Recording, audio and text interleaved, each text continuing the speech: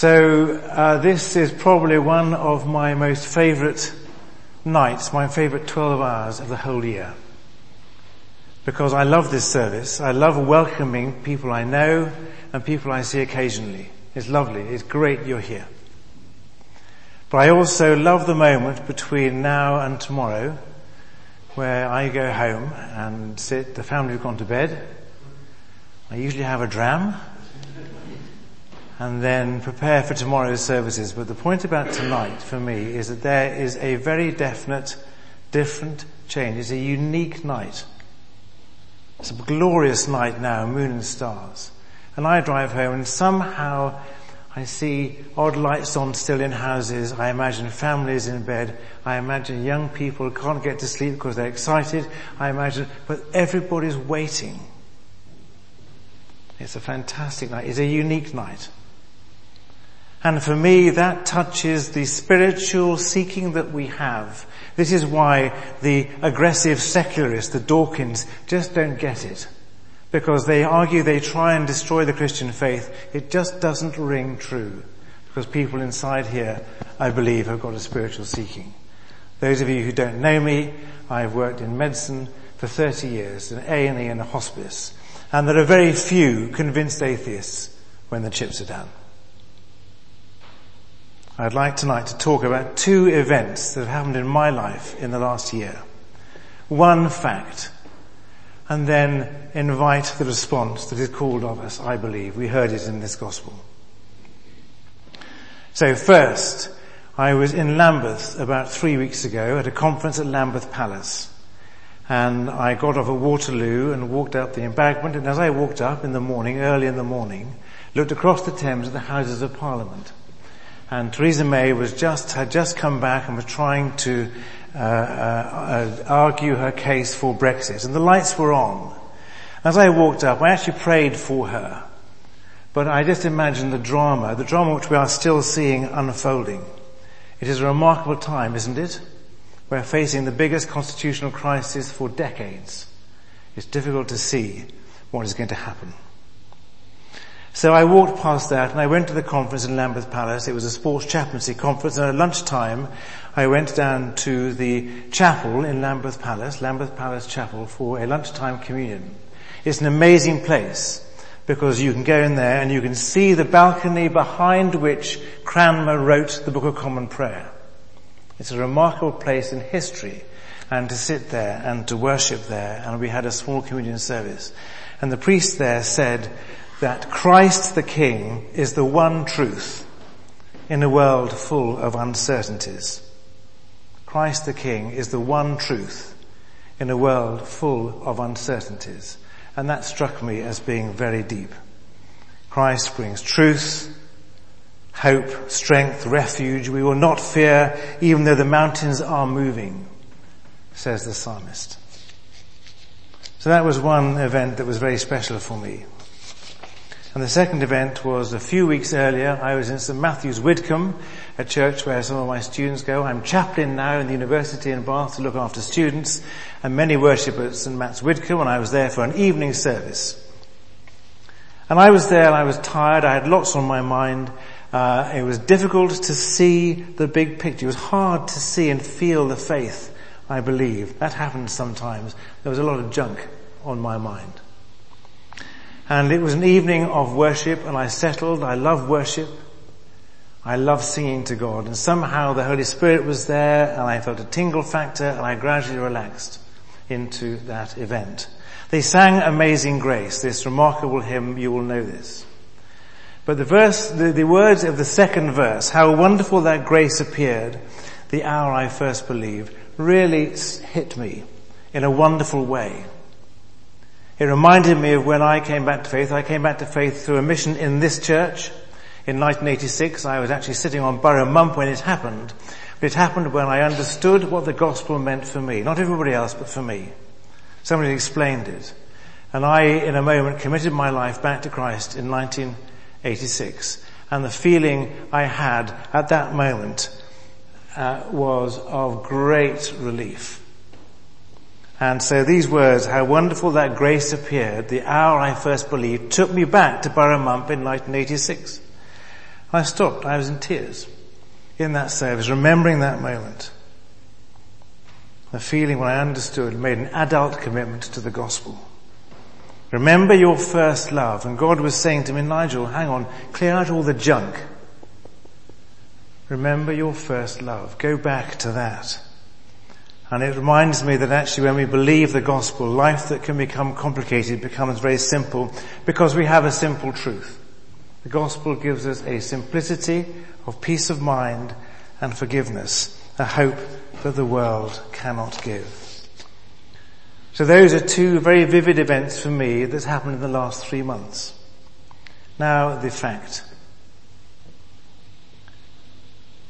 The fact that is utterly unique to the Christian faith, of all the faiths. The fact which means I can stand here and say I believe that Jesus Christ is the turning point in the timeline between the world being created through him, as we'll talk in a moment, and the world ending whenever that is, please God, not for many years. Thinking of our children. And the fact is this, that the word, capital W, word, a word used by John in this gospel, a word that will appeal to both Jews who regarded the word as God, a deity, and to the Greek, to the Gentile readers who regarded word as reason, rational, the way things happen. But the fact is this, that that word was present before the world was created. That word was distinct from the Father, John says, but that word was also God. That word is Jesus Christ. So the salvation that humankind would need was present then before the start. The salvation that was creating the beings that he would then save. That is a fantastic fact. And it gets better. Because that word comes and lives on earth as Jesus Christ. Conceived by the Holy Spirit, a virgin birth as prophesied by John, by Isaiah. The Old Testament does two things, doesn't it? It shows that humankind on its own will never make the mark. And also it has prophecy after prophecy after prophecy that says there will come somebody of the house of David. The Word was made flesh. The Word was made flesh. And that Word brings life, light, grace, forgiveness, truth. If you think of those words in today's world, life, light, grace and truth certainly is countercultural, isn't it, today? People say, oh, I have my truth, you have your truth. I had a difficult day today because I did an event at the university to welcome international students who are staying on campus because they can't get home. And I invited them to come to the chaplaincy after their lunch. It was the last event of their day today. The campus is virtually closed. But I opened up the chaplaincy, went to them. I've got a large world map and I said, come in and place a pebble on the world map where your home country is. And let's think for a moment about your family at home. And I had 6 Chinese people, a Jordanian Muslim, a Buddhist and an Indian Christian. Great. It was a fantastic mix. But what happened, which shook me, was as I explained what we were going to do, and they'd been told it wasn't a religious moment, it was a moment to be together. I said we could think and we could pray for their home. And suddenly 3 of the Chinese guys looked up and said, hang on a second, is this religious? I said, well, we're in the chaplaincy. I'm offering this to you. He said, well, I'm not religious, can I go please? And it hurt me, actually.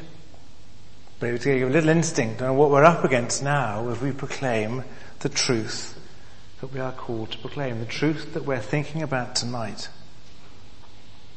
So those are 2 stories. Lambeth Palace. Christ is the one truth in a world full of uncertainties. the amazing grace that we experience when we come back to faith. And then this fact of Jesus Christ present before the world began, creating the things he would then come down to live amongst us and then to save. So countercultural in today's world. And then just to pause for a moment and remember that in fact, as we heard in the gospel, Jesus was also countercultural at that time. He was in the world, and though the world was made through him, the world did not recognize him. The creator force of the world and the mystery of what is creation. But nevertheless, the creator force not recognized by the people he created. He came to that which was his own people, and they did not receive him. So he was then countercultural. But then here is the point of the story. Yet to all who did accept him, to all who did believe, to all who understood, and these weren't intellectuals, they weren't professors, they weren't, were they? They were ordinary people, like what we are. For all who understood, Jesus gave the right to be children of God, to have hope, life, eternal life, light, truth, grace, all those words. And as we pause tonight in this amazing night in the church's year, as we go on in this service, as we prepare to have communion together, this is a fantastic fact. And over the last 2,000 years, millions have done so. Millions have said, yes, this is right, this sounds right. And they've believed. And they have then received the hope.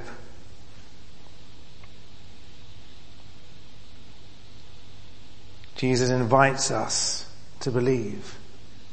There's a great verse in Revelation. He stands at the door and knocks. And he says, if anybody opens the door, I will come in and eat with them and they with me. There's a famous painting by Holman Hunt of that verse. And it shows Jesus, the light of the world, knocking at a door covered with briars, an old door. And on the painting, there's no handle on Jesus' side of the door. We have to open the door.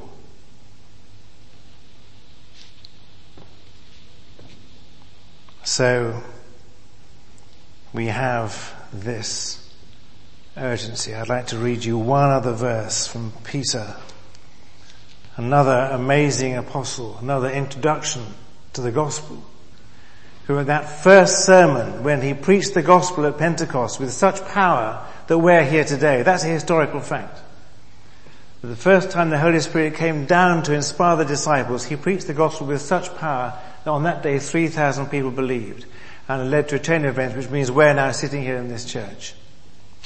But as he explained the gospel, as we're talking about tonight, as he explained the gospel to those people then, and they said, Peter, what should we do? What should we do? Having heard this, Peter simply says this, repent and be baptized, every one of you, in the name of Jesus Christ for the forgiveness of your sins, and you will receive the gift of the Holy Spirit. Repent and be baptized, every one of you, in the name of Jesus Christ for the forgiveness of your sins, and you will receive the Holy Spirit. Forgiveness was one of the main things I felt when I came back to faith. Forgiveness of 12 years of being naughty. But that is an amazing thing. And so the response invited for us tonight, again, is to believe this story. Believe in Jesus Christ. Step out with him. Commit. It's like a new relationship.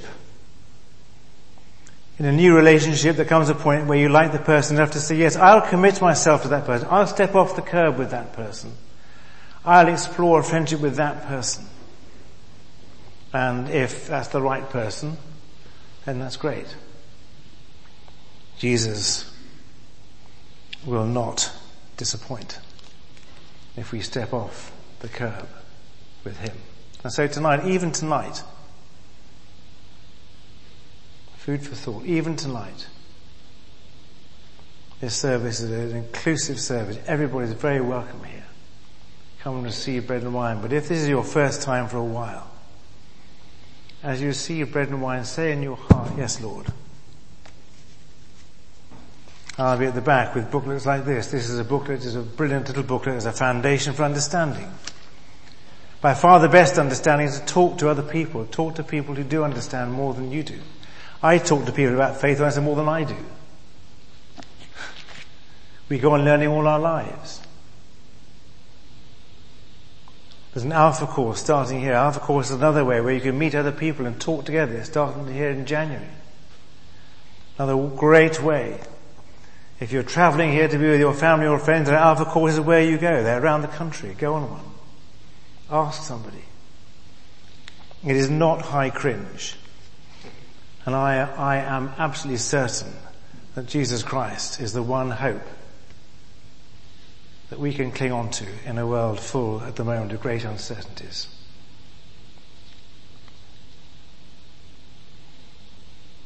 Yet to those who did receive him, Jesus Christ, to those who believed in his name, he gave the right to become children of God. Jesus, full of grace and truth. Amen.